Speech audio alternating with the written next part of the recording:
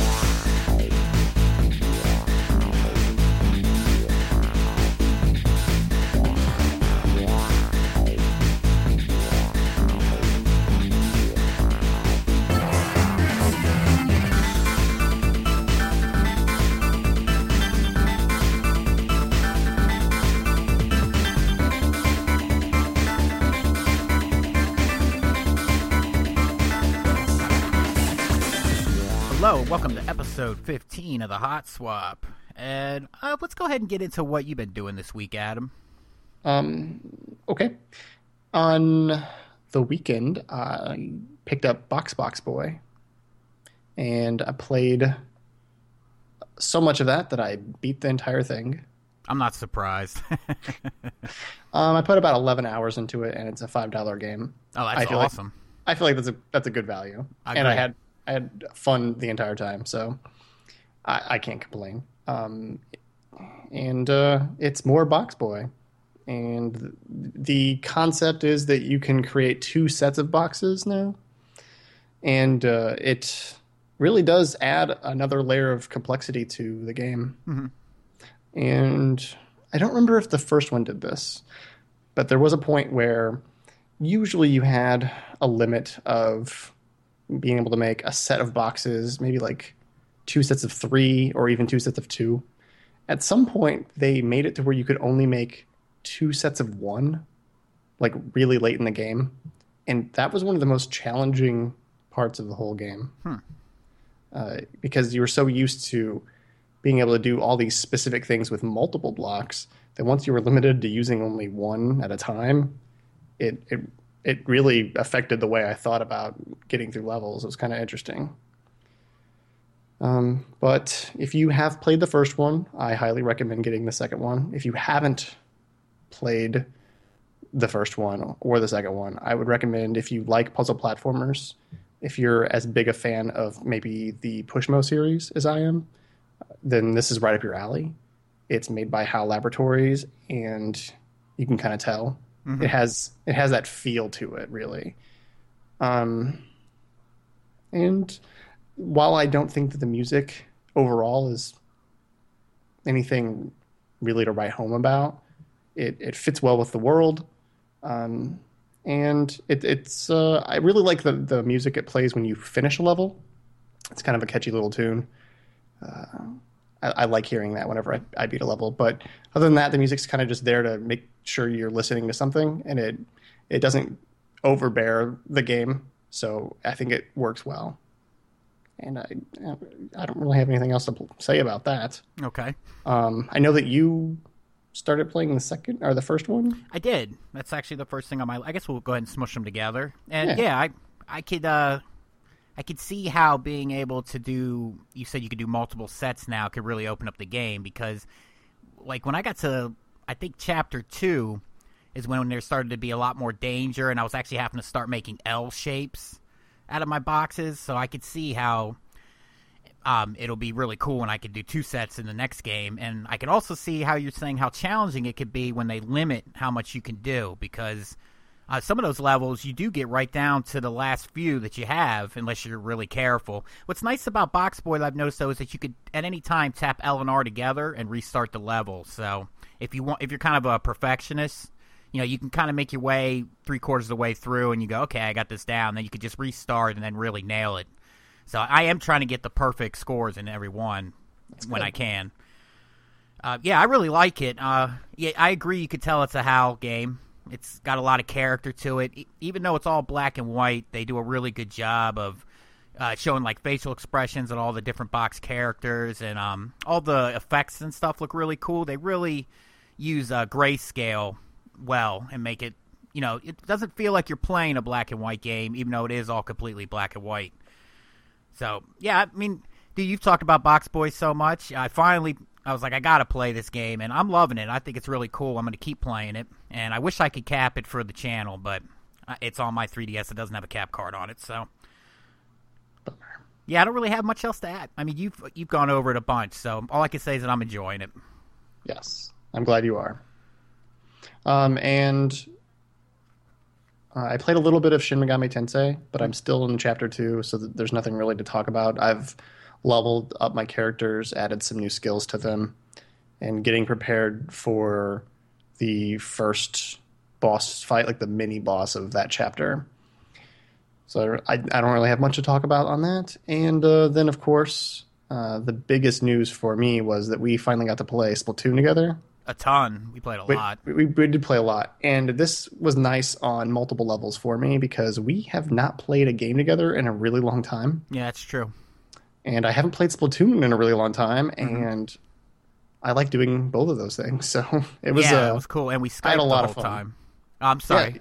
Go ahead. No, we did voice chat, and more or less we were just we were just talking and stuff, but we weren't really talking too much about strategy or anything like that. No. But it made the game more enjoyable to be able to actually talk to you while we were playing.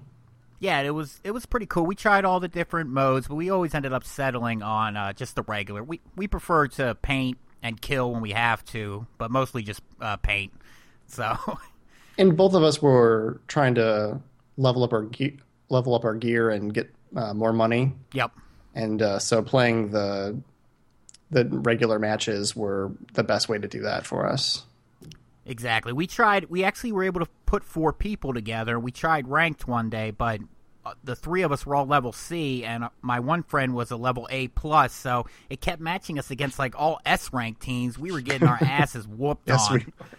So we switched back to regular quickly. The only bummer about playing in regular is we're not always on the same team, and there's no way around it. The only way to do that is to lock into ranked, and I don't know. I prefer... I forget what it's called now. It's Turf Battle? Turf War, yeah. Yeah, I prefer Turf War over the other 3 games, personally. I do, too. And even if we could get a handful more people so that we were always with a couple of friendlies on our team, that would make the whole experience of playing non-ranked a lot more fun, I think. Agreed. Or if we could get 8 and just have our own. Yeah, a whole private match. We could do whatever we want to, play whatever maps we want to. Exactly. That would be awesome. But that would be fantastic. I don't know if I can find 4 more people. It's going to be tricky. I don't know. I've had so much fun doing it that I think I want to try and find some people, I guess. Yeah, or maybe we could just do 2-on-2. We never tried that, so that might be kind of fun, just to experiment. And my biggest takeaway from playing with you, besides how much fun I've had, and pretty much all I want to do is play Splatoon right now. I actually played a little bit before we signed on. is that I'm a straight up brusher now. I've moved on from the roller, and I'm throwing real grenades now, and I'm using different special weapons. This is amazing. Yeah, I never thought it would happen because I've always just gone back to the same roller that you use, the Kraken with the beacon. But now I don't know. I'm getting pretty good with grenades. I'm enjoying. It's pretty much the only way when you use a short range weapon you could take out snipers. Because I mean, even if you try to swim up on them, they just lay those lines of ink out and just take away your path, and one shot and you're done. I mean, man, those snipers are tough. Yeah, especially for a brush or a roller, or even a bucket user. Yeah, a slosher or a bucket. So. I don't really have any complaints about the game. I still think it's really awesome. I love how fast the matches are and how quickly you get into them. I do wish there was a few more options for us short-range guys, though. It seems like there's a million different guns, and then there's only like 3 or 4 rollers, sloshers, and brushes. And I don't know if it would break the game to add different power-ups. I guess basically what would be really cool, and we were talking about while we were playing, is if you could pick your weapon and pick your sub weapon and your special weapon. But I don't think they'll ever let us do that. I think the only way that would work is if it was set up like I don't know, Marvel vs. Capcom 2, where different weapons have a different number and you're limited to like a total number that you can have for points value, so you can't equip too many powerful things together. Yeah, that would be cool. I could see that working, but it doesn't seem like that's going to happen in this version. Maybe in 2, we might get some more customization options. I can definitely see that. And I'd like to see some more weapon options. Maybe a roller that's, I don't know, further away from you, like a ceiling paint roller or something. I don't know. But yeah, I want to play more for sure. Yeah, I'm glad I've gotten back into it, and I'm glad that we're not both rollers anymore. Yeah, I'm sticking with the brush. I picked up a few new guns. I want to try that too because they seem like they might be. The thing about me though is I suck about with aiming, so it's nice to have something I could throw a big line of paint out. And I also like to use rollers and brushes because I can lay them down on the ground and run away really fast if somebody pins me in. Once I unlock this, the level I need to get to the next like cement roller, I'm going to try that one as well. Yeah, and then maybe you should make your way through the single player and scoop up the gold roller because that thing is powerful. It's slow, but it's really strong.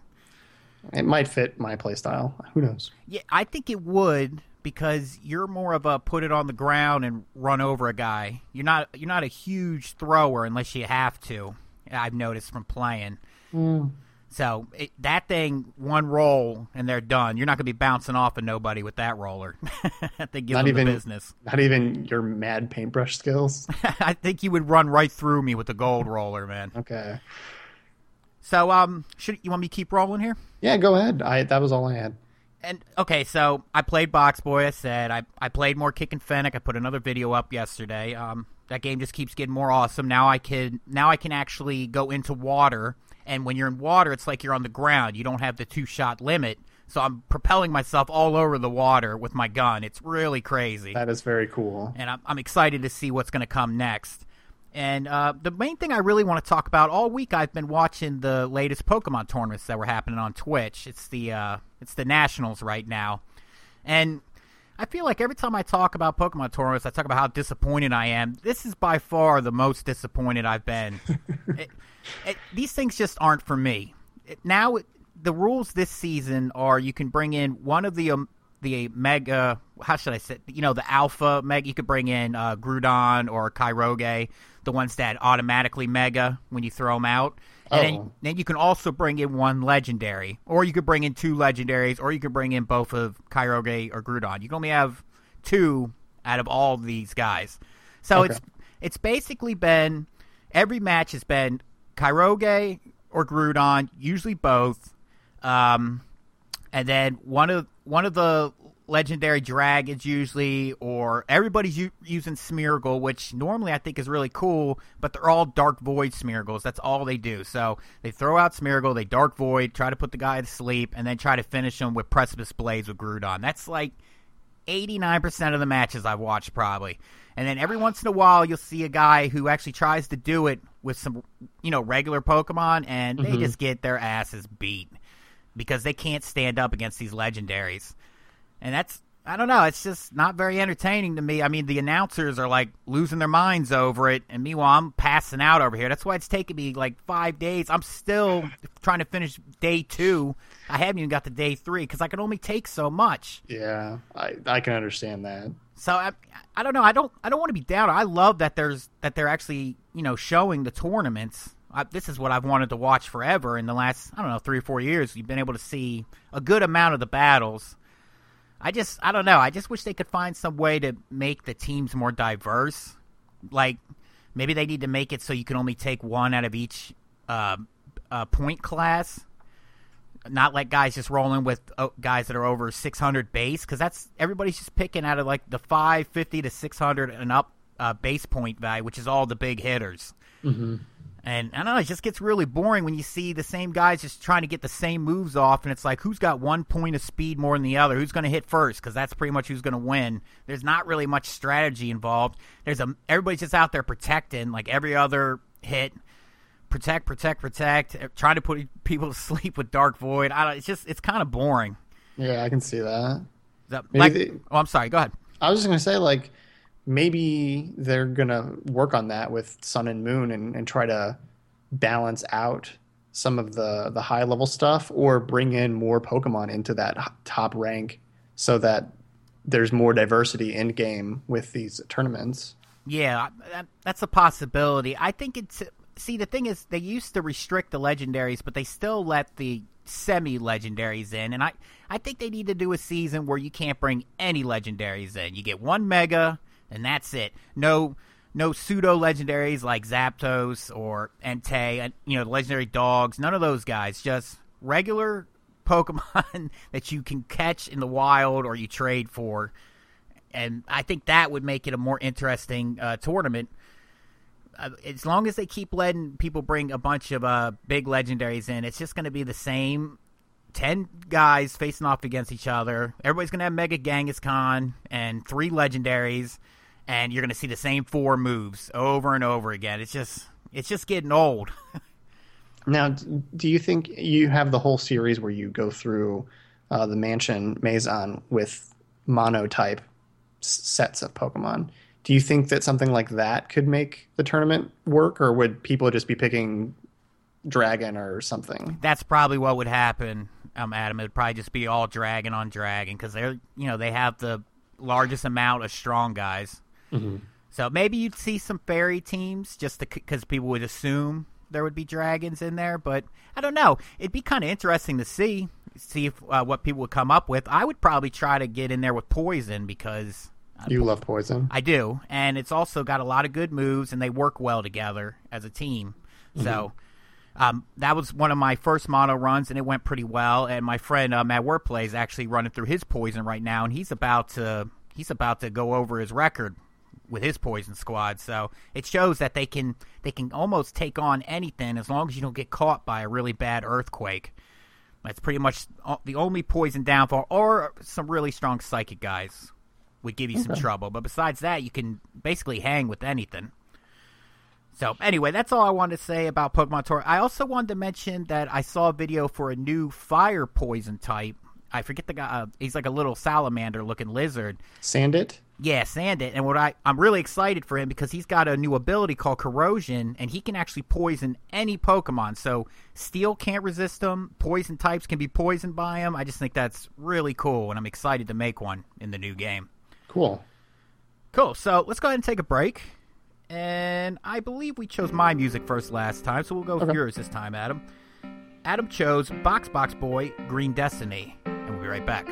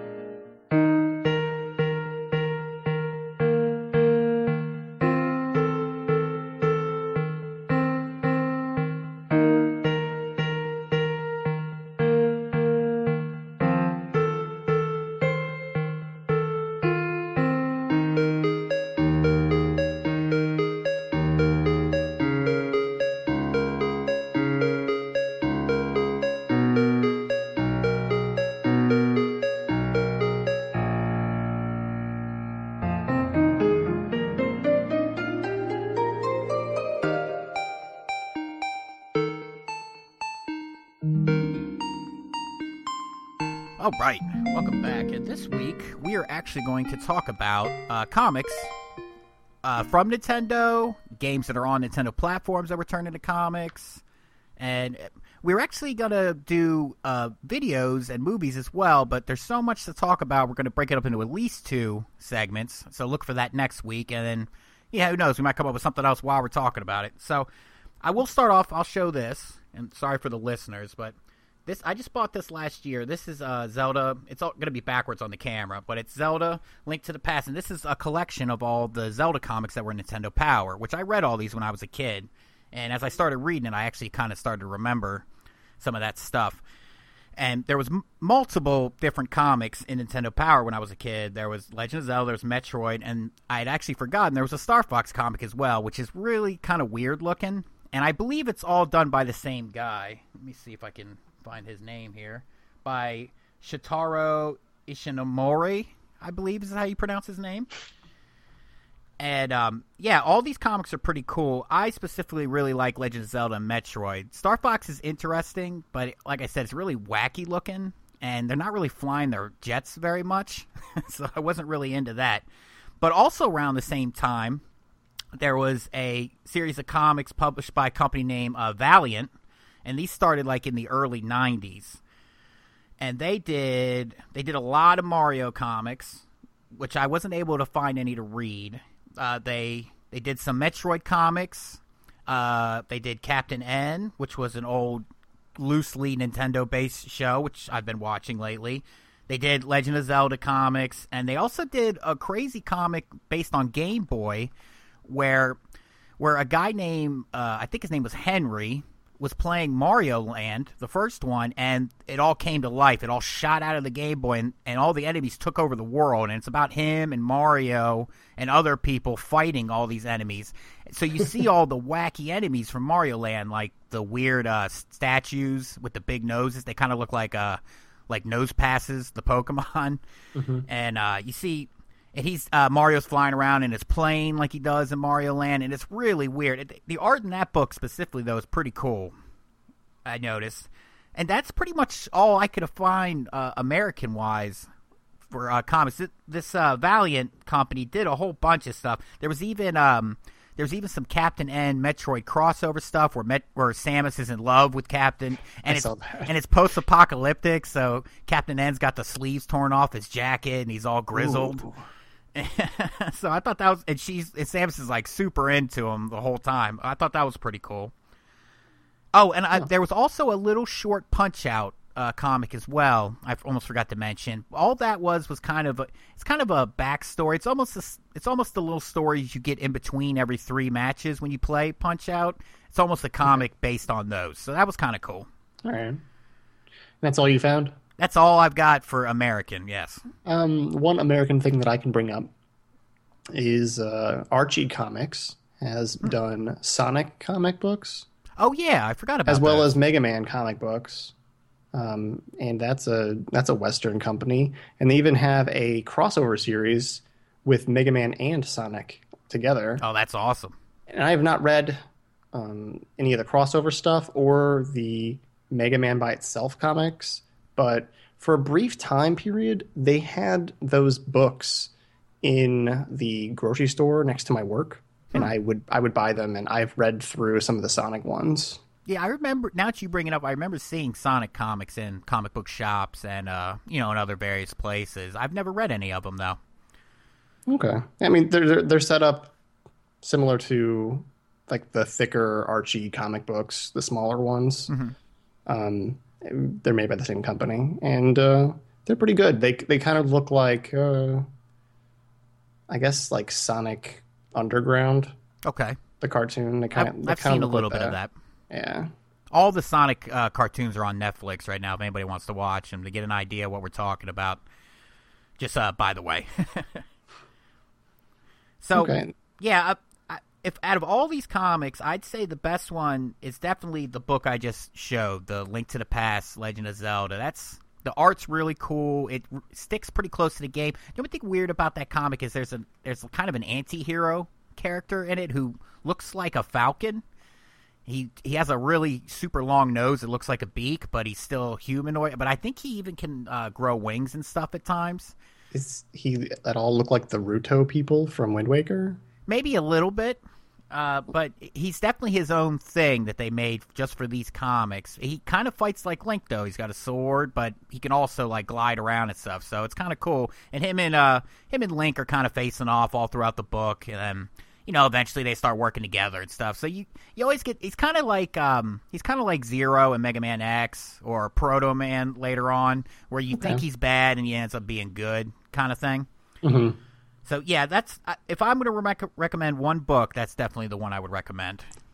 Now, with Nintendo Power, was there only the Link to the Past series, or did they ever do one based on I said, Ocarina? Metro. Oh, you mean out of all the Zeldas? I'm sorry. No, just the Link to the Past collection. But I don't know if you can see on camera. This is a thick. It ran for a long time. This is a really thick book. Okay, and this is a beautiful collection. This is it looks like it has nice thick pages. Yeah, it's a really nice book. It looks way better in this book than it ever did in Nintendo Power, that's for sure. Okay, cool. Cool. So, since we covered all the American stuff we could find, and if anybody out there knows about some other stuff we should check out, leave it in the comments or hit us up on Twitter. Let's go ahead and move into the... Oh, I'm sorry, what was that? We'd probably want to read it. Yeah, definitely. So let us know. So let's go ahead and move into the manga, Adam, and the first one I want to talk about, and this is not going to be in any kind of chronological order, I'm just going to bring up the ones that I've read and I think are cool, is I read Star Fox Farewell to Beloved Falco, which was actually a comic/manga released to bridge Star Fox 64 and Star Fox Adventures, the 3D third-person platformer where you're Crystal and you're also Fox. Fox fights with his staff and everything. I never actually played the game, so I watched some videos, and it looks okay. But the book is really cool. It's basically almost completely about Falco, how he's a loner, and he kind of goes off on his own, and he gets a distress call from Crystal. So he goes out, and or not from Crystal, I'm sorry, from... Oh, man, I can't remember her name now. She's like a pink cat-looking lady. That's the chick that's in Zero, isn't it? Yeah, it does look... I think it is her. Okay. So he goes... Apparently, they have a past, and she's always, loved Falco. Falco's like, I can't be tied down. I just want to go off and do my own thing. But he does come and help her if she needs help. So what happens is he goes and helps her. Meanwhile, what they used to think was part of Star Fox's forces, they turn evil, and they're on a secret base, and they're trying to bring back Ambros. So Falco starts working with the lady and all of her ragtag bunch. She's got like a alligator and a rat in her crew, and another cat like her. And Fox goes and meets up with who he thinks is part of his crew, and they tell him that these guys are rebels trying to steal their information. Well, of course they're trying to steal it because these guys are actually bad. So what happens is Fox ends up fighting Falco for like 4 or 5 pages, which is really cool. It's a really cool air wing battle where they're both like neck and neck, and they're both like getting little hits on each other, but they're both too good. And what happens is Fox ends up getting completely demolished, but he also gets a piece of Falco at the end. So Falco goes and crashes somewhere, and Fox meets up with everybody.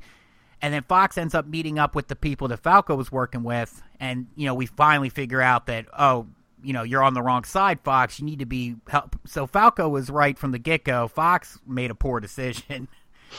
And it's pretty long. It's like 70 pages. The art's really cool. You get all the characters in it that you remember from playing the games.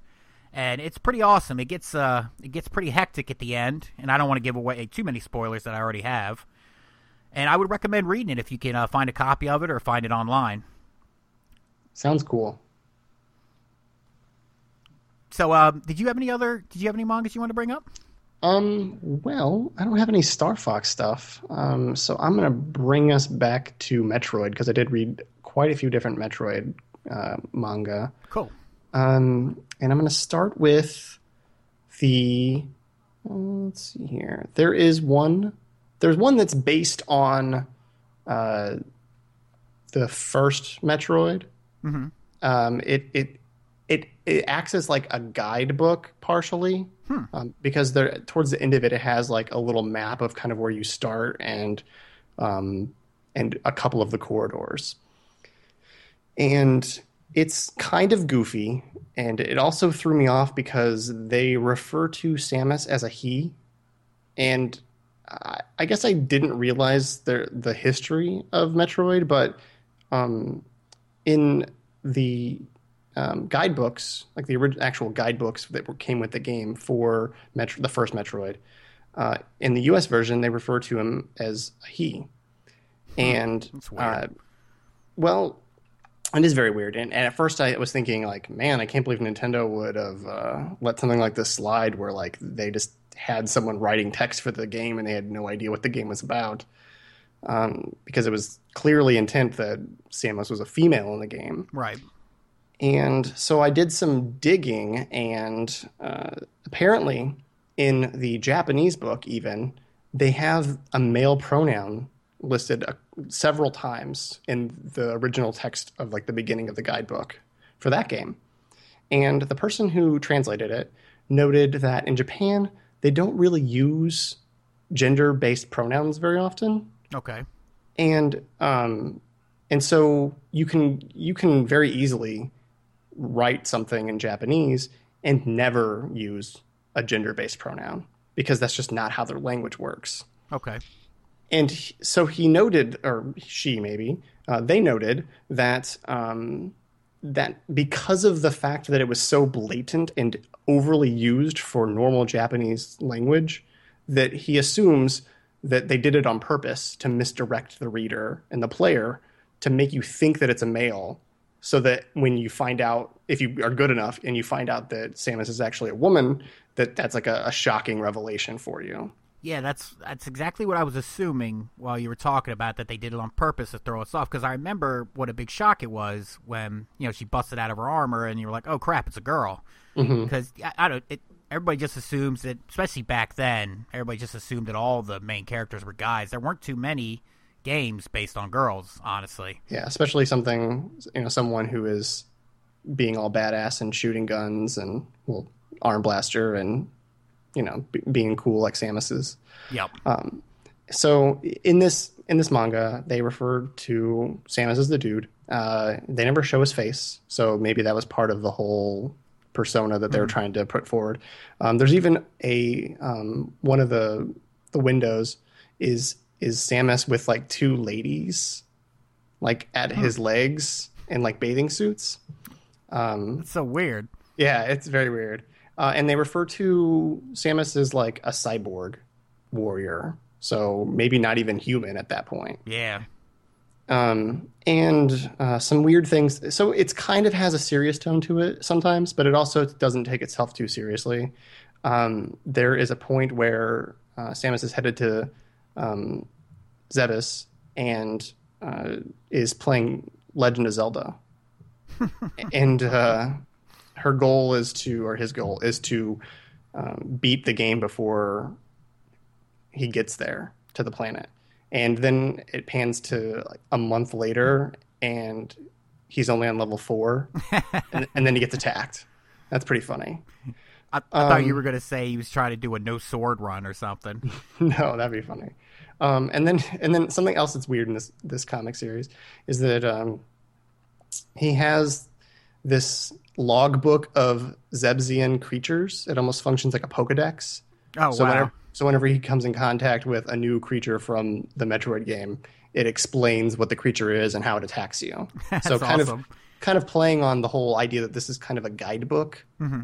And I thought that was pretty interesting. And also the ship looked really weird. Yeah, I noticed in multiple Metroid comics that the ship never looked quite right. It always kind of looked a little wacky. It didn't have its usual, what would you say, kind of teardroppy shape. Samus helmet. Yeah, it does kind of look like her helmet, but none of the comics it does. Yeah, and this one it's more like a regular, what you'd think of when you think like sci-fi spaceship, Right?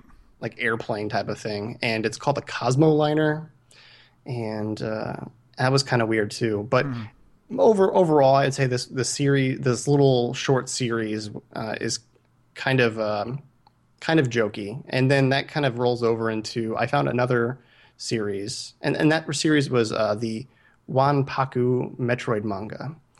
The other manga that I read that was Metroid was the Shonen O game comic version of Metroid, which was a series of three different artists doing four panel comic strips, basically, and they're all very silly. The first series that I read is called Round and Round, and it has Samus being obsessed with balls for some weird reason. Maybe because she morphs into one. I don't know. I mean, that's obvious kind of thing, and also she's really interested in the energy balls that you get as well. Mm-hmm. And they just make a lot of jokes about round things in this series. There's another one called O Metroid, which is a little bit more serious, and it also has like a fat joke made to Samus in which she like beats up the guy who makes the fat joke. That's weird. There's a weird thing where she gets the X-ray scanner and she tries to use it on like to like look in on these two like monkey-like creatures. And there's some like weird innuendo going on there. It's kind of funny. So that was kind of a like an edgy but also kind of cartoony looking Metroid. And then the third one was called Find the Baby, and it was not very good. It was like trying to do some interesting stuff, but it wasn't really funny. I didn't like smirk or smile at any of those. So okay, that was unfortunate. But that kind of did have something where in all of those strips, they were referring to the Metroid baby as the baby, which I thought was not a thing and was like some made up thing that Metroid Other M did. But this series, which that series is based on Super Metroid,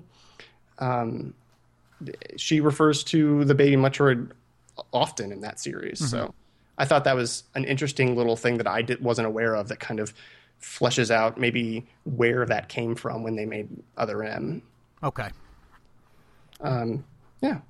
So I'll pile on with Metroid while we're on the subject. Cool. And I didn't read any of those, but I did read a little bit of, I'm looking for it too.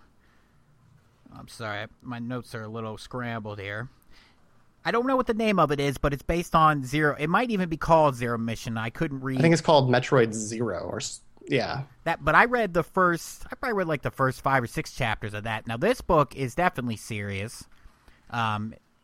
There's a few little jokes here and there, but it's more like some real life kind of jokes, not wackiness, which I've grown accustomed to reading all these different Nintendo mangas. Most of them are pretty wacky. So it's pretty cool. It actually goes back into where Samus came from. She starts off with her being 3 years old, and she's living on a planet, and the Chrono, the bird race, where you get your power-ups. The Chozo. The Chozo actually come to visit where she's living because they are protecting some kind of sacred ancient energy source, and they need it to awaken the Metroids. I don't know why they want to do that. It hadn't gotten to that point yet. But the people there actually Samus's father says, "No, there's no way we can't give it to you," and they leave peacefully. And then the next thing you know, Ridley shows up, and he's not going to ask for it; he's going to take it. So Ridley actually kills, I believe, both of Samus's parents, as far as we could tell. Her father actually stows away on Ridley's ship, though, and he blasts the ancient power with his. He's got like a welder gun. He doesn't even have a real gun, and that blows up the whole ship. The only thing that survives, all Ridley's minions and everything die, but Ridley crashes to the earth, and he's good because he could take some punishment. And the art in it is really cool. Ridley looks really good. It looks just like you think he would look if he was drawn in a manga. And then eventually what happens is the only one that survives, as far as we could tell right now, is Samus. And then it cuts to her being 11. She's living with what'd you say, Chozo?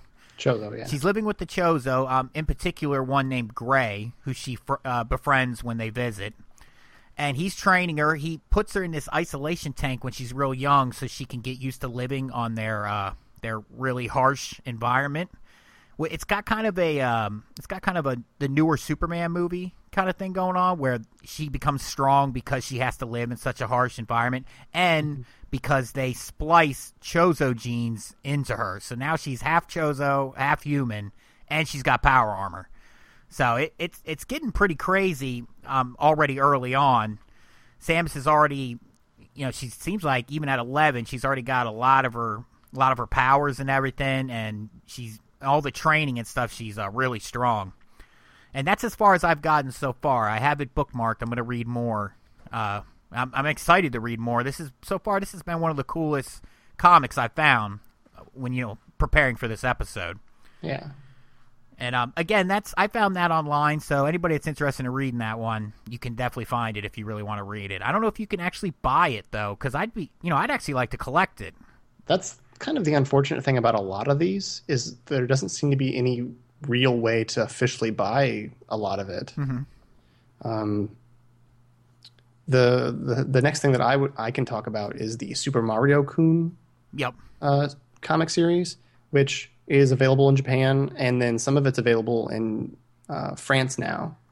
So it's in Japanese and French, but there's no official English translation for it or availability of that. Yeah, you can even buy the Japanese versions on Amazon. They're even pretty cheap, like $3 a book, which is really cheap for manga. Most mangas at least $7 to $10, but you won't be able to read it unless you can read kanji or whatever. Yeah, I mean, it's slapstick, so you can kind of just like look at the fun pictures, but you're not really going to get what's going on. I did read the first 7 chapters, though. I read the first 2, I guess. Okay. And like immediately, Mario is swimming in the water. He says he's drowning and asks Luigi to come help him. Mm-hmm. And then when Luigi like swims out there, Mario's like, "Nah, I have a frog suit. No, yep. I didn't need you to help me." Yeah, that's basically the first real joke. It's pretty funny. Yeah, and so from there, you can just tell this is going to be really interesting. Mm-hmm. And to point out, I didn't even know the series existed at all until that character was available in Super Mario Maker. Okay.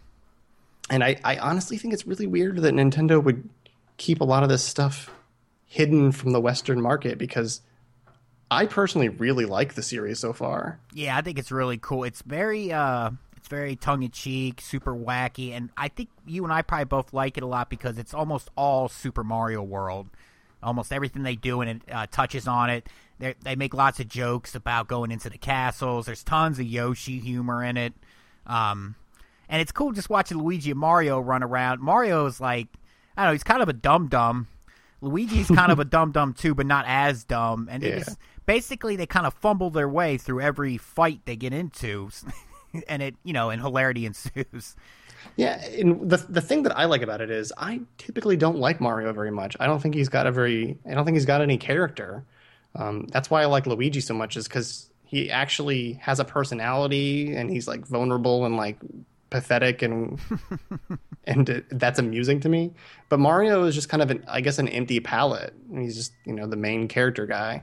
But in this series, he's kind of a jerk, but he's like a lovable jerk. And I really like seeing all the weird stuff that he's doing so far. And you point out that it's covering a lot of Super Mario stuff, Super Mario World. Yep. Kind of the whole basis of this series is that it goes in like little chunks. So the first section is Super Mario World, but then it moves on to cover the plots of Super Paper Mario and Mario Party games and other Mario titles. And right now, the most recent stuff is based around Super Mario 3D World. So there's like cat suits and stuff involved in it. Oh, cool. So really, they're kind of proving that this, and it's been going on for like what I think the like issue numbers in the 20s now. I saw there's over 30 books. Okay, so manga was a little off. Manga typically has 7 to 10 chapters per book. Usually, sometimes they're a little bit smaller, sometimes they're a little bit bigger. So it depends on the page amounts.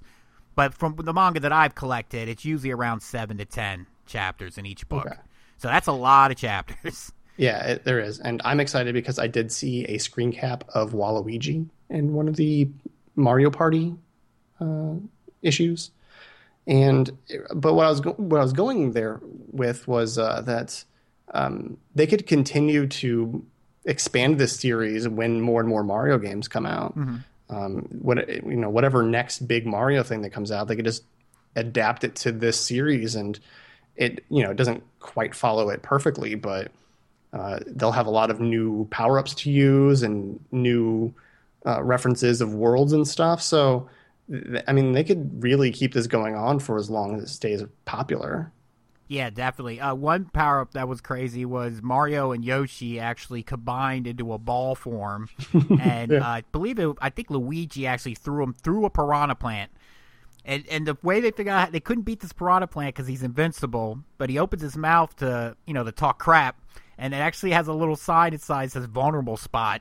So that's what Mario and Luigi combined for their super fastball special, basically, and actually I believe murdered the piranha plant. So this comic is definitely, like I said, really goofy and funny, but it's also more adult too. I don't think young kids should be reading it. There's curses and Yeah, and kind of some more adult-themed jokes and stuff like that. So definitely.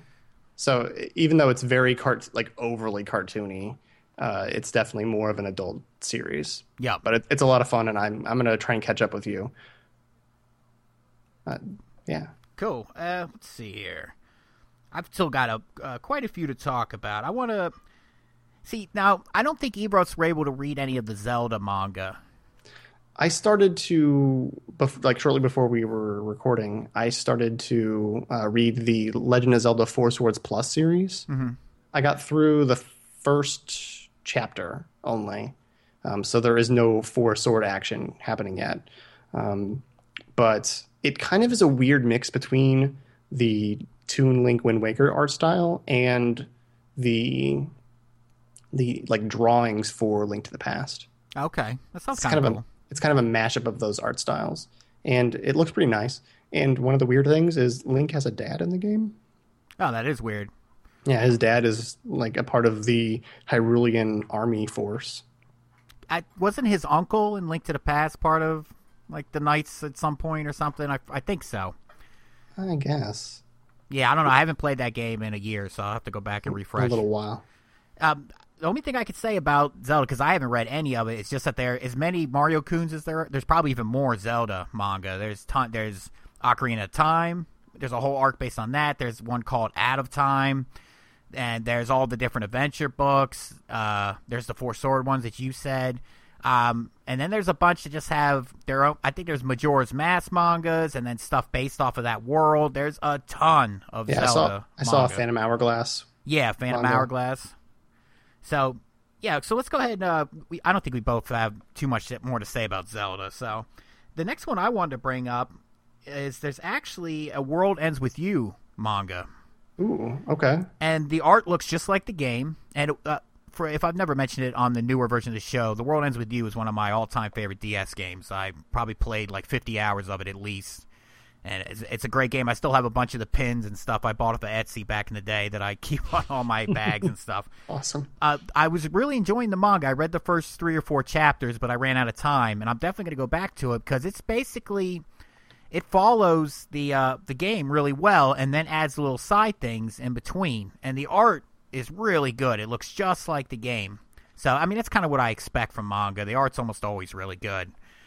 And if you haven't played the game, it's about a kid that wakes up in the world, he doesn't know where he is, and people battle... What are they, like sound monsters, Adam? Basically, yeah. They battle them using pins, like the pins you would pin on your coat or whatever. And each pin has different powers. And it starts off with the main guy, who I can't remember the name of right now, waking up in the world, just like in the game. And he meets up with that girl who wears the big pink hat. And then he starts meeting all the other people, because you actually switch your team-up character through the game multiple times. And the book's following right along with it. And it's really cool. It's really cool to go back to that world and read the story again, because I haven't played that game in probably, 10 years, 8 years. It's been a long time. So, yeah, I definitely wanted to bring up that. And that, for what I could tell, most of those are scanned online. I don't know if you can buy them. I would like to buy them if you can. I'm going to research that later. And, yeah, that's pretty much all I wanted to say about that. You should definitely play the game and check out the manga, too. Okay. Cool. I have some, little things that I want to mention left. So I'll mention the Super Mario Kun series is done by the Koro Koro comic book, I guess. And they also have done a Kirby series, which kind of seems to follow the same suit, where there's several different art styles. They're all very chibi and kawaii style art.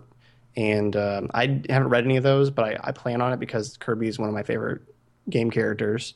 But it looks to be it looks like it's probably going to be a similar feel and story setup as far as it being kind of more adult and kind of crazy. Yeah, it did look a very Mario Cooney, I guess I would say, from the couple images that you sent me. And I also am very interested to read it because he's one of my favorites as well. Let's see. You want me to bring up another one? Yeah, I would say just go through the rest of your list, and then I have a couple things I wanted to mention. Okay, cool. So I've got 3, and I'll go ahead and bang them out quick because I don't have a lot to talk about on any of them. But I read a little bit of the Mother 2 manga as well, and I've never actually played Earthbound or Mother 2. So the only thing I could say, it looked like it was really well done. The story was interesting from the few, I probably read like 40 pages of it. The only thing I didn't like is this is probably the first manga where I don't like the art in it. The characters don't look anything like they do in the games at all. It's kind of I don't know, the guy kind of took his own license with it, the guy or the girl who drew it. They're more, I don't know, they actually look more American as far as, it's more of an American old school cartoon style art. Like, they're not all round and stuff. They've got like distinct facial features and things, and I don't know, it just doesn't appeal to me at all. I can see why they would try to do that because it's supposed to be set in a fictional American style area. Yep. So I can understand the idea of that, but I'm upset that you don't like the actual presentation of it. Yeah, just I don't know. I would have rather it looked more. I love the art. Even though I've never really played any Mother games, I played a little bit of Mother 3 at your request a few years ago. And I just really love the art style already. I don't know why they felt like they needed to mess with it for the one comic that they put out about it, you know? That does seem really weird. So, okay, so I'll move on from that to manga that is cool, that I've only ever seen in separate panels. I've never actually read any real books, and Pokemon has a lot of manga. Different games. There's even Pokemon Ranger mangas, which I've never read. But all those look like the show. So all the different sections I've seen, just like using image search and stuff, always look really cool. And I wish that I could get these books somehow. I'm sure a lot of these have probably been translated, and I could probably find them, and I might start collecting them. Cool. I was actually thinking real quick about Pokemon that I wondered if they ever made a manga version of the Pokemon Origins. That's a great show. It is a really great show. I just assumed they would make a manga version of that because it seems like something that they would do. And if people are interested in watching that, I believe it's still up on Hulu as we speak. And I think you can always check it out on the, Pokemon has its own streaming app. The Pokemon TV? Yeah, I believe it's on there as well still. So, okay. But it's definitely, last time I checked as of like a week ago, it was definitely still on Hulu if people want to check. That's probably, if you want to watch a Pokemon show that's more related to the games and not, just the wackiness that Pokemon has become with Ash running around, that's definitely the one to check out. I really liked it, and I watched it recently. Cool. Yeah, I really like it a lot. I've watched it multiple times because I'm a freaking Poke nerd over here. But I'm going to end my part anyway with, there's actually a really quick Fire Emblem Awakening manga that I didn't know about. And it's called Tale of Technician's Marriage, and it's all about the character you are in Fire Emblem Awakening, the technician, Robin or whatever you name your guy or girl. It's all about them finding marriage. It's only like 20 pages long, and he's getting all bummed out because all of his boys and all of his other friends, they're all married. It shows they're like, there's all the married people, and then you see him all by himself, all sad and everything. And it's just a little quick, wacky comic about Fire Emblem Awakening. I like it, though, because it really points out that marriage is actually a big part of the game, because based on who you married is based on the kids that you have and how strong they are and what kind of attributes they have and how do they look. And it is a big part of the game now. Oh, definitely. Do you know if that was the series that was featured in the Nintendo Dream magazine? I do not. I think it is. I saw the panels for that series. I didn't really pay attention to what it was about, but I think that's what that one is. Cool. It sounds right. And it was pretty cool. And actually talking about that made me think of one more manga I'd like to mention. And this is a multi-platform, and I think I've brought up before. There's a Monster Hunter manga, and it's one of the coolest mangas I've ever read. So and it's scanned. It's up everywhere. I don't think it's ever been officially translated, so I doubt you could buy it. So you'll have to look it up online if you want to read it. So what do they do with that plot or? It's whatever? basically about it's about one guy, starting out trying to get his Monster Hunter seal so he can hunt anywhere. And I don't know, I could actually show you. That's the Monster Hunter seal from the manga. Okay, cool. And it's really, really cool. I don't know. He gets all kinds of crazy armor. He forms a team. He's got like a gunner and a lancer on it. And like I say, and it's done by the guy who does Fairy Tail. If you're familiar with that, it's one of his first mangas. So I can't remember the name of it though. It starts with an O. It's like Ozaku. It's like Monster Hunter Ozaku or Azaro or something like that. But I'm sure if you type in Monster Hunter manga, you should be able to find at least some images of it if you want to see what it looks like. Okay. So cool. I would highly recommend that to anybody that's into Monster Hunter or Fairy Tail because it's got a lot. It's definitely goofy, fun like Fairy Tail. Awesome.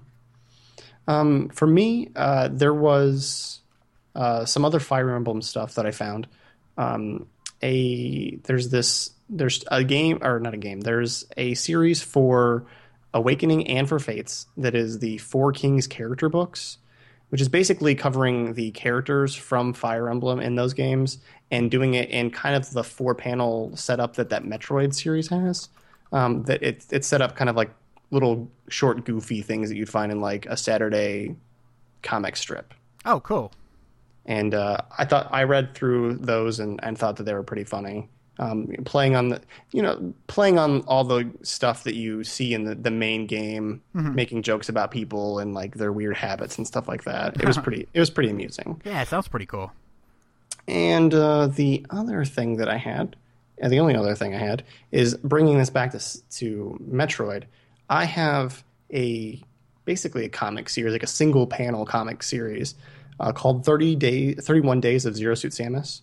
There was a Kickstarter where a bunch of artists in the like gaming community had pulled together a bunch of different artwork for this, basically like this mini zine based on Zero Suit Samus, and they're pretty amusing. And that was done through Kickstarter, has some fan gamer paraphernalia that came with it, and that was really cool. And just something I wanted to bring up as something that I have that's sort of comic related. Yeah, it sounds pretty cool. Yeah. And that's all I have in my list here. Cool. We've covered everything. While you were talking, I looked up. It's Monster Hunter. It's Oraje, Oraju. It's the pronunciator was still kind of hard for me to understand. But did you say Monster Hunter Aju? I love Aju. Cool. So let's go ahead. That was a pretty good segment. There's still tons of comics that I didn't even bring up. Probably do a whole other episode just devoted to comic book stuff. Yeah, there's a lot of more stuff than I even imagined when you came up with this idea last week. I was like, we'll talk about like 3 or 4 that are out there. There's probably at least 100 different books out there. For sure. Cool. So let's go ahead and listen to some music. It's my turn now. Speaking of Metroid, I chose Guido X theme from Metroid Fusion. And keep it here. We'll be right back.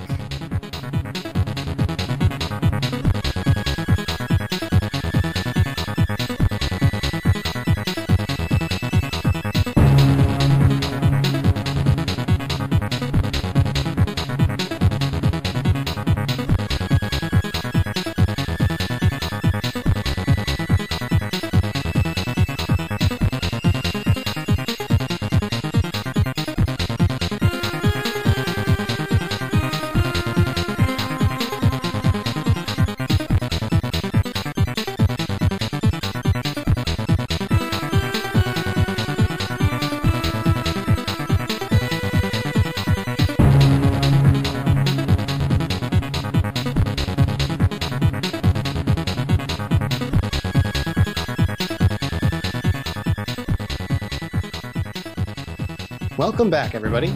It's the news section, and I'm going to start off with one of the biggest things that's happened recently, which is that Pokemon Go is now available on Android and iOS.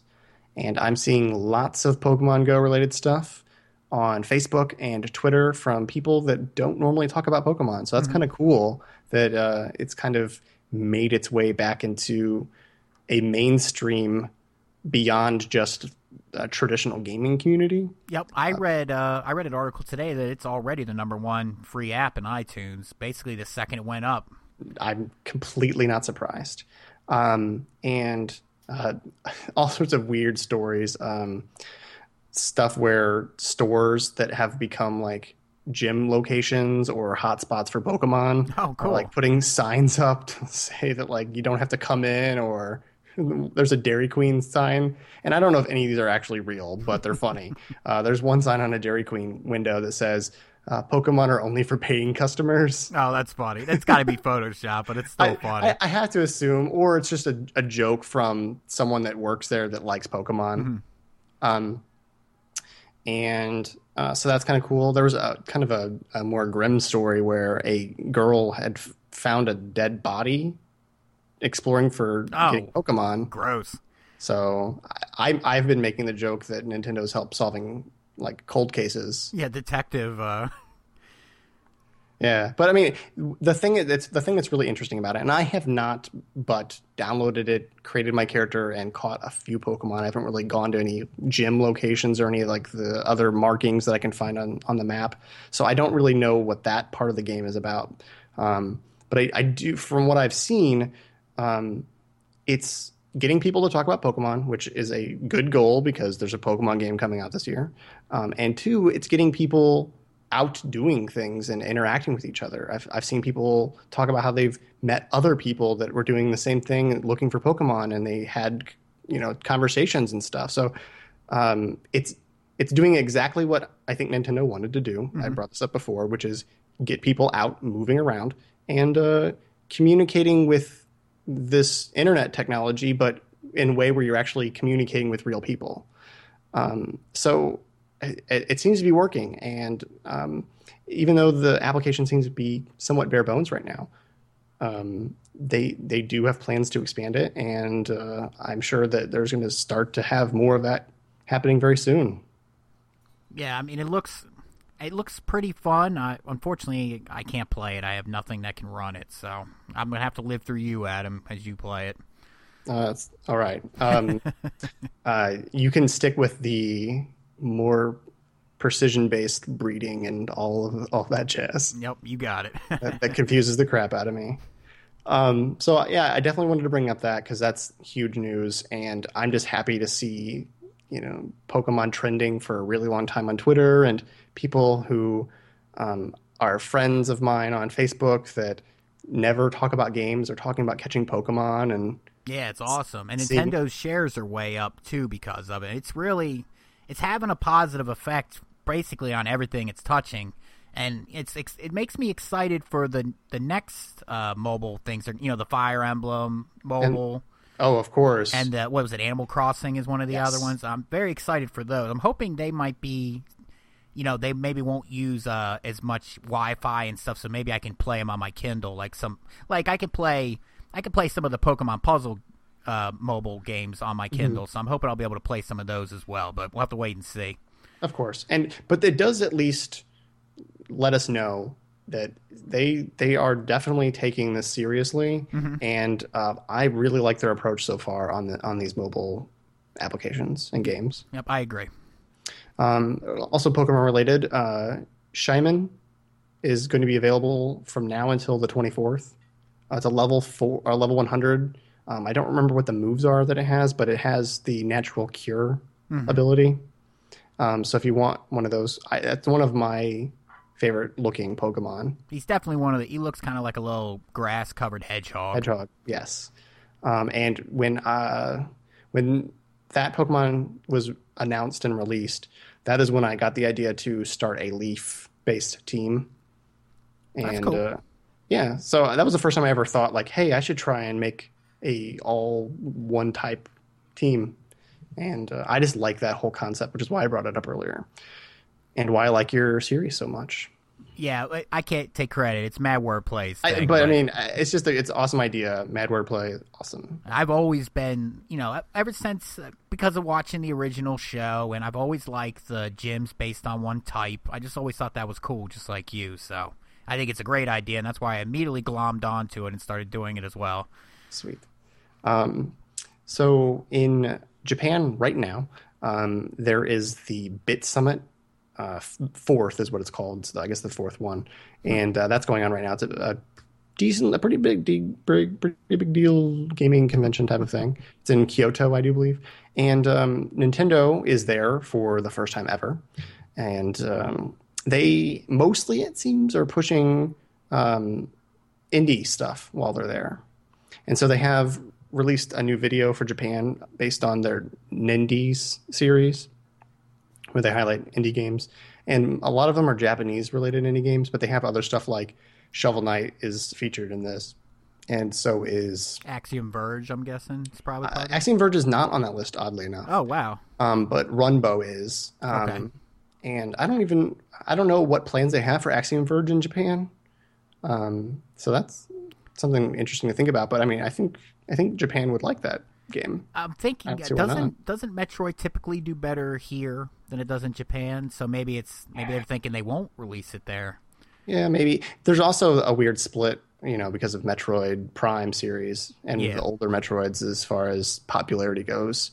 But I think Metroid overall is more like Zelda, for instance, where it's more popular in the West than it is in Japan. Or Castlevania, to move it off of Nintendo. That's, again, that's a series you think would be super popular in Japan, but it's definitely got more legs over here, for sure. Just to go on a little tangent about that, I think more or less Japanese culture, short of more recently, has been kind of not interested in games that kind of throw you into open environments that kind of make you find your own way, which is why something like Zelda would not do as well in Japan, but do better over here, because we seem to really that's more of like a Western style type of gameplay. It's one of my favorite types of gameplay, personally. And it seems like in the past, Japan or Japanese people have, I guess, tended to lean more towards more linear story-based stuff. And I think that's changing, which makes me hopeful for Zelda, because Minecraft is so popular in Japan. It's one of the best-selling games every week. So I think that they're starting to broaden that spectrum of their interests. Open their minds up a little bit to other types of... And not to say that there weren't anybody that liked those type of games, but I think it's becoming more popular at the very least.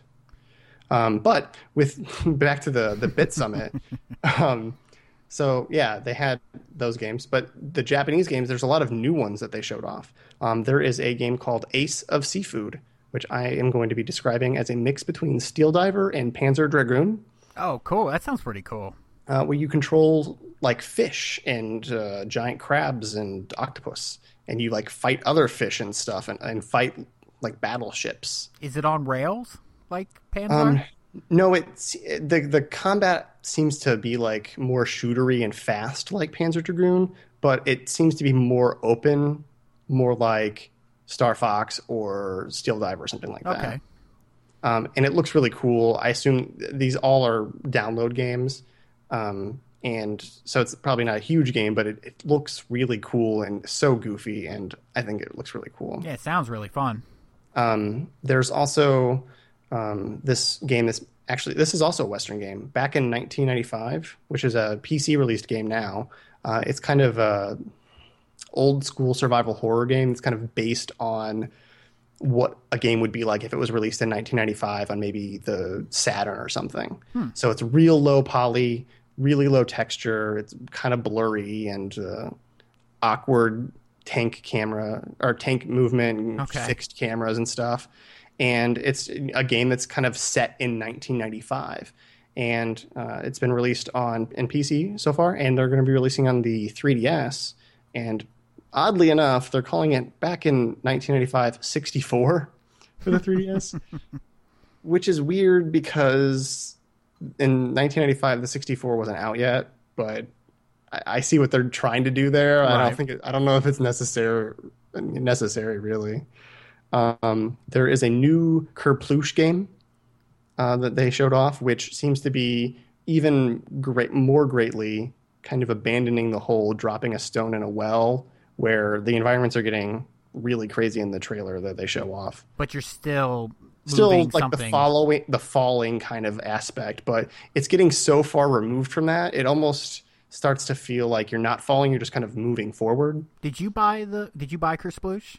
I did get that game. Yeah, and I own it as it's well. really tough, Yeah. but kind of fun. I, it's definitely, I like the atmosphere of it, of like unlocking all these new different types of objects to drop, like Yep. watermelons and those Russian Oh yeah, the dolls. stacking dolls. Mhm. Starts with a D. I can't remember the actual name. Yeah, so those are all really cool, and they just have like some really unique stuff in the first game, and this seems to be kind of building on the goofiness from the start. Um, I'm not very good at them. I probably will get this just because I kind of like it overall. There is a game called Torque L or Torkel, I guess it is, and it's basically you control a box, and on either side of it, you can like shoot off a beam that kind of pushes the box in the opposite direction of that box. It's kind of like a magnet kind of thing. Reverse magnets. And so each side of the box is a different face button on the controller. And so you have to like think about what button you're pressing to kind of push the box through an environment to get to like a doorway or something. It looks really cool, very simple, and I plan on getting that one. There is a sequel to Faerun, which is kind of like Zelda, but you just kind of move into enemies and automatically attack them. I played through the first one weekend, and I enjoyed it. It wasn't anything very complex, but it was super cheap, and I had fun playing it. I think I've played that game as well. I think you have. Yeah, I think so. There was a game called Block Legend, which is kind of like... did you ever play Puzzle Quest?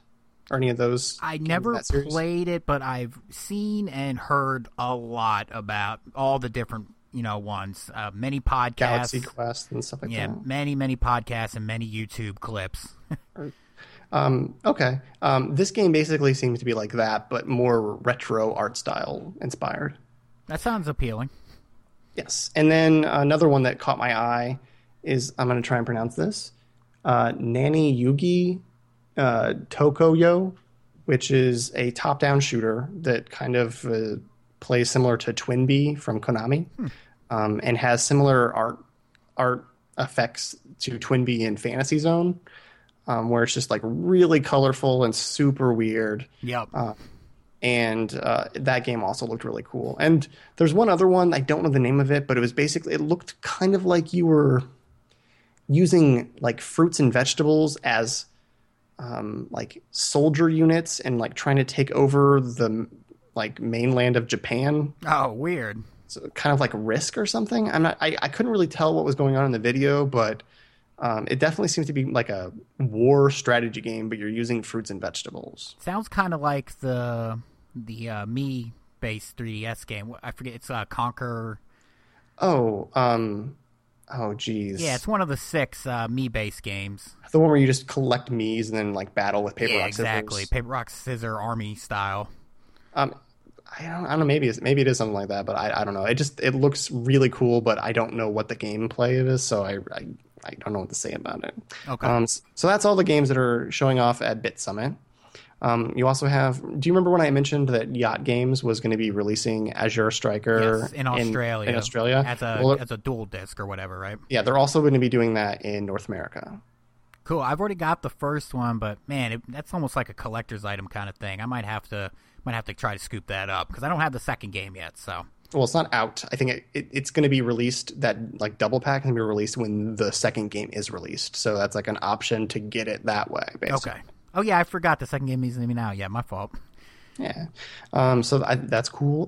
In Japan, there's this new account, a new website. They're going to be opening up a Kirby themed cafe. Oh. That's kind of, it's going to be like all pink and everything. I have no idea. All I've seen so far is a really cute website that's got almost nothing on it. There is a Twitter account that started for it, which I started following. And the only thing that was on the Twitter account was a couple of messages that I did not translate yet, and a cool GIF of Kirby swallowing some wooden blocks and Kirby Cafe appearing on a plate. That sounds pretty awesome. So I don't know what kind of cafe this is going to be, if it's going to be only desserts, if it's going to be other foods. Is it going to be like a tea shop or something? I don't know. But yeah, I don't know either. The whole idea of it is really interesting to me. And I'm going to build that on top of some other Nintendo-related news, where there's a couple of like interviews with Miyamoto that happened recently. Maybe they're like leftover from E3, or I don't know what was going on where Miyamoto felt the need to talk to people, or people felt the need to talk to him. But some interesting stuff came out of it. I had no idea that Pikmin 4 was apparently in development. Yeah, I didn't know either. Not until now. But apparently that was known as far back as 2015, which is news to me. I may have completely discounted it because if you remember back before Pikmin 3 was coming out, I had completely discounted that existed also. Yep, I actually re-listened to that recently. Did you? Yep. Yeah, I just took it as crazy Miyamoto just throwing out stuff that wasn't real, which he does from time to time. You mentioned that it was, I believe, the 2011, maybe the 2012 E3 preview show that we did on the original, our original podcast. And yeah, you're like, no way there's going to be a Pikmin 3. And I think it was like the first game they announced at that E3. I was kind of on the fence with it. I was maybe leaning more towards your side, but I still thought there was a chance. So I was a little bit closer, but we were both pretty much wrong. I mean, it was like the biggest game that year for Nintendo. Yeah, and it ended up being a very good game. Yeah, I really, really like it. It's the best Pikmin. Agreed. And what else happened with him? He talked about. I'm going to bring this up because it's kind of correlates with our main segment this episode, which is that Miyamoto talked about the creation of the Pikmin and Star Fox shorts that they released more recently, and kind of in regard to Nintendo using their IPs in some interesting ways that they're planning. He had mentioned that he was the only person, or relatively the only person, from Nintendo that was involved in the creation of those. Yeah, I knew that about the Pikmin. I didn't know about the Star Fox. So I thought that was interesting at how little hand Nintendo had on those. Just kind of giving them some small direction and then letting the actual creators just go, which is kind of cool. But it seems Miyamoto basically in one of the interviews I read was saying that they have no real goals in making movies, but video is definitely something that they're working on. Okay. And then he kind of added to that they don't really want to do it themselves. They want to work with parties, other companies that they have a good relationship with to create this kind of content. So I think that's a unique approach. But I mean, I don't necessarily disagree with it, because if you leave it to the experts to do this stuff and just make sure that they're putting out good quality. I love the Pikmin shorts. I think they're really good. But and I liked the Star Fox short too. I honestly think it's almost not enough, because I would watch a whole TV series based on Pikmin or on Star Fox. And I think either one of them, the way that they did these shorts, kind of proved that they could probably make, a couple of seasons of a Star Fox show or a Pikmin show, and it would be compelling to me. Yeah, I mean, the only real show where it's not super goofy like the old school Super Mario Brothers show is Kirby Right Back at You, and it's pretty faithful to the games, although there's even some weird goofy stuff in that. I'd like to see a series or a movie that stays completely faithful to the games. It's not over the top like Saturday morning goofy. It is what it is. It's whatever that series. Like if it was Metroid, it could be a serious sci-fi, exploration show, or or Star Fox could be really about them being a team and gelling as a team and learning how to fight in their planes and everything. I mean, I think you really could actually Nintendo could make some money off of this, and it would make a lot of us happy to watch stuff like this. Of course. But they're definitely working with some new things. They have the whole Vans shoe thing that we've mentioned before. And they have that TV or the T-shirt competition, design competition that we mentioned last week. And I hope, since we mentioned a bunch of comic books and manga, that I hope that they're also maybe working with some other people to kind of expand what they have on that front as well. So maybe we'll see some new manga pop up. That would be really interesting, because there's a lot of series that they could capitalize on that, like just based on like a lot of the cartooniness that you see in a lot of the cartoons that I've read myself and that you've seen. Like a Federation Force comic would probably work really well and kind of further broaden like what they're trying to do with that game and draw attention to it, that I think would be positive, because I mean, a lot of these comics are really good. Yep, I agree. And what else did Nintendo talk about?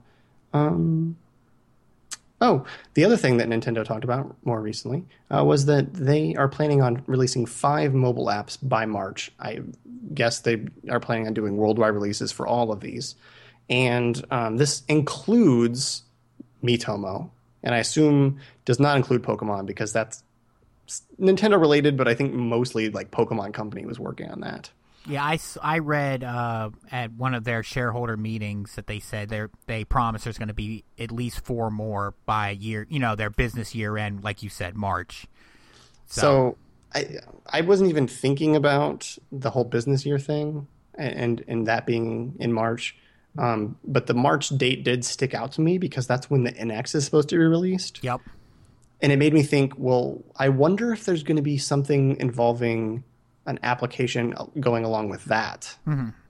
And if you're saying that they're, I don't know, that'd be really interesting to see if maybe there's some kind of app that's going to be involved, maybe a storefront app or something where you can buy games through the app and then have them be downloaded to the system, or you could talk to your friends through the app that you have on the system. So it'll be interesting to see what kind of stuff they have, and if it in fact does kind of correlate with the release of the NX.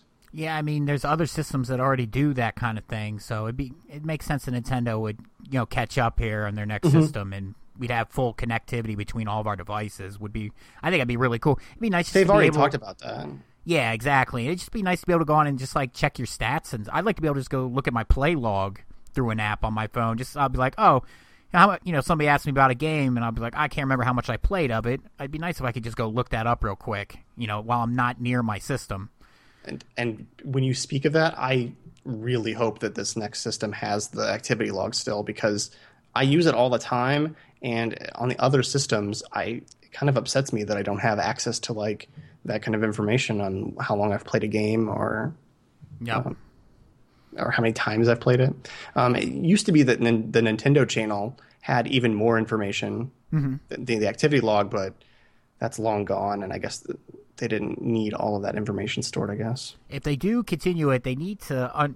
See, the problem I'm encountering is I've played so many games on my 3DS, because I even ran through all my DS games just to get them in my book. I've run out of room. I've had to start going through and clearing out like demos and stuff to make more space. I think that's due to the base memory on the system and the limitation to that. So I can only assume that any new handheld is going to have a lot more memory. Hope so. Built into it, because memory is getting a lot cheaper nowadays. Yep, definitely. And the last bit of news before releases, Monster Hunter Generations has a free Wind Waker costume for the cat. Oh, cool. They showed off.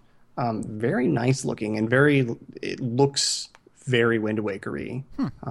So they did a good job with that one, and that's free in Japan. So I assume it'll be released in the the US version as well, and also free. So that's kind of cool. And then releases, not a whole lot, really not a whole lot at all. On the Wii U for download, Steel Lords came out. This is a game that is a mix between chess and a fighting game. and the chessboard is really basic and not very impressive. And the fighting, the character models are kind of halfway decent, but their movement's really stiff, and the environments are basically just the chessboard in the background, so not very interesting either. It's honestly a really cool concept. Yeah, that's what I thought when you said it, until you kind of you said everything kind of sucks in it. I'm sorry, but it does not look very good. Oh, man. But yeah, I mean, it's a really cool concept. It's a shame that they didn't put more effort into it, really. Yeah. And another not so good looking game, Tap Tap Arcade 2, the second of this mediocre series, has come out. And in this game, it's separated into two really tiny games. One that's you play as a triangle going down a mountainside, and it's kind of like Ski Free from like Windows 95. Oh, yeah, I played a lot of that game when I was young. But there's like no jumps and no, like, not much to crash into other than trees. No, and there's no snowman chasing you down the mountains. I was waiting for it when I was watching the video, like, and they better have added an abominable snowman in this, and they did not. And then there's the other game, and that's called, what is that game called? It's called like Ski Easy or Skeezy. Which, I mean, if it's called Skeezy, that's kind of funny. Yeah, that rolls. And then the other part of that game is a game called Volcano. And it's like a platformer, like an endless platformer where you like have platforms falling down to the bottom of the screen. The very bottom of the screen is lava that like kind of appears and disappears as you hop up these platforms that are falling. And that's pretty much the whole thing. So it's the lava's chasing you up. Yes, basically. Yeah, which is in like every platform game ever. So they just they took a little section of. I mean, I'm thinking like Sonic, Mega Man. I mean, there's all kinds of games with that in there. There's tons of Mario Donkey games. Kong. And now there's a game just based around it. It's kind of interesting. And it kind of looks like Thomas Was Alone, like that kind of art style. It's just blocks. It's nothing. I wouldn't recommend it. I'd rather just play Thomas Was Alone, quite frankly. Yeah. Now, the interesting thing that was released for download yesterday is that for Virtual Console, the Nintendo got 2 Culture Brain games. Oh, wow. So Baseball Simulator 1000 for the NES was released, and so was a game called Flying Dragon, The Secret Scroll. Both NES games. Those are their 2 big series. When I was researching it I forget what we were talking about then. Sports. The sports episode. Yeah, Culture Brain. For some reason, I felt like when I was a kid, they released a lot of stuff, but really they only had like 2 or 3 big series, and Baseball Simulator was pretty much the only one that the Americans cared about at all, from what I can tell. So this is the version that has the cool like space station level where you can like hit it beyond the wall and there's just nothing out there. Oh, that's cool. And I assume that you can't fall off when you're a fielder, but it's basically just drops off at that point. There's stars in the background. And for the 3DS, the only thing that was released was Legend of the Mystical Ninja for the new 3DS Virtual Console. And that's a Super NES game, right? Yes, which is why it's only available on the new 3DS. And I actually tried to play this after watching a Game Center CX on it. I actually ran through and played. That game is really hard. It's really hard. I recommend, if you can, to play it multiplayer. Yeah, definitely. You can do some like cool jumping and like riding on each other stuff, kind of like The Simpsons arcade game. Yeah, it kind of reminds me of Chip and Dale Rescue Rangers too, where you can kind of pick each other up and throw each other around and stuff. But it's more of a beat 'em up. It's more of a shooter / beat 'em up kind of game. You're on a 3D plane, but you're actually throwing out attacks and stuff, and there's tons of power ups. It's very similar to like Double Dragon or River City Ransom. There's even like stores you can go into. And it looks a lot like River City Ransom now that you mention it. So yes, it does. So that's, and then for retail, the one thing that came out, I picked it up, is the Callie and Marie amiibo, and also the re-release of the older Splatoon amiibo. And there's a alternate version, right? There's an orange. Yeah, there's new Squid? colors for the original ones. Yeah, I purple. almost wanted to buy them, but then I was just thinking like that's stupid, so I didn't do it. I never got the 3-pack, so I still need the squid. So I think I'm going to go for the orange one because I wouldn't mind having the purple. It's purple and I think light blue are the newer colors. Mm-hmm. So that's kind of cool. It's good for you to get that because it does unlock some pretty cool like challenge missions for the game, and you unlock like a weapon or something at the end of it. Yeah, so I've got the Squid Boy and Girl. I bought those. I bought the separate ones of those because at the time you couldn't find the 3-pack for less than $100. Yeah, they were really hard to get for a while, and then they just stopped making them. Yeah, and that covers all the new stuff. Awesome. So let's go ahead and close it out, Adam. Where can people find out what you've been working on lately? You can find me pretty much anywhere as I Draw Robots. You can find me on Twitter and Nintendo and a lot of other gaming platforms with that name. And the big thing is I want to play more Splatoon. So if you want to, you can friend me. And if you play that game, if I'm playing, I'll try and join you if Brad's not available, and if he is, I can try and get all of us to join you. Definitely. But I know you're really into it right now. Oh, yeah. And I am really hyped about it as well. So that's like what I'm thinking about right now. I see, unfortunately, when the game first came out, I didn't have regular access to my own television that was hooked up to my Wii U because I was using it as a general living room device for when we played together. And so I wasn't really able to play a lot of Splatoon when that game came out, and I was mostly just watching other people play it and living vicariously through them.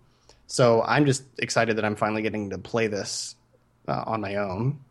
Yeah, definitely. And it's a lot more. We would love to be able to get, like we were talking about earlier, an 8-person match going where we roughly know who we're playing with, and we can do private matches where we can switch the game type whenever we want, switch the levels. So we're not locked into the same 2 levels, because what I've noticed is you pretty much end up playing just one level over and over and over again, and they'll throw the other level in every once in a while to keep you roped in, and then you play the next level 800 times in a row again. So it'd be cool to have more control over what we're doing, but to do that, we got to get some listeners and some viewers on with us because we just don't have enough friends, unfortunately.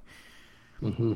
And, if you want to find me, it's at Bradley Guys, Twitter and YouTube. I just put up another Kick and Fennec video, like I said earlier. And one of these days, Adam, I'm going to get to making that Mario video. I really want to play your levels. It's hard to find the time, man, honestly. Yeah, that's understandable. I think in going through and editing the videos, I noticed you keep mentioning it, and it's funny to me, but there's no rush. They're not going anywhere. Well, it's going to happen because it's always on my list to do, but the problem is I need at least 45 minutes to an hour usually to record. I make the levels too hard. I think you make them awesome, and that's the whole that's the whole reason. But anyway, yeah, hit us up on Twitter, or you can hit us up on YouTube in the comments, or even send me a private message if you want. If you want to play Splatoon, or if you got some other comics that you want us to check out that we could talk about later. Of course. And anyway, thank you very much for watching, listening, however you're consuming the show this week. And until next time, we'll catch you later.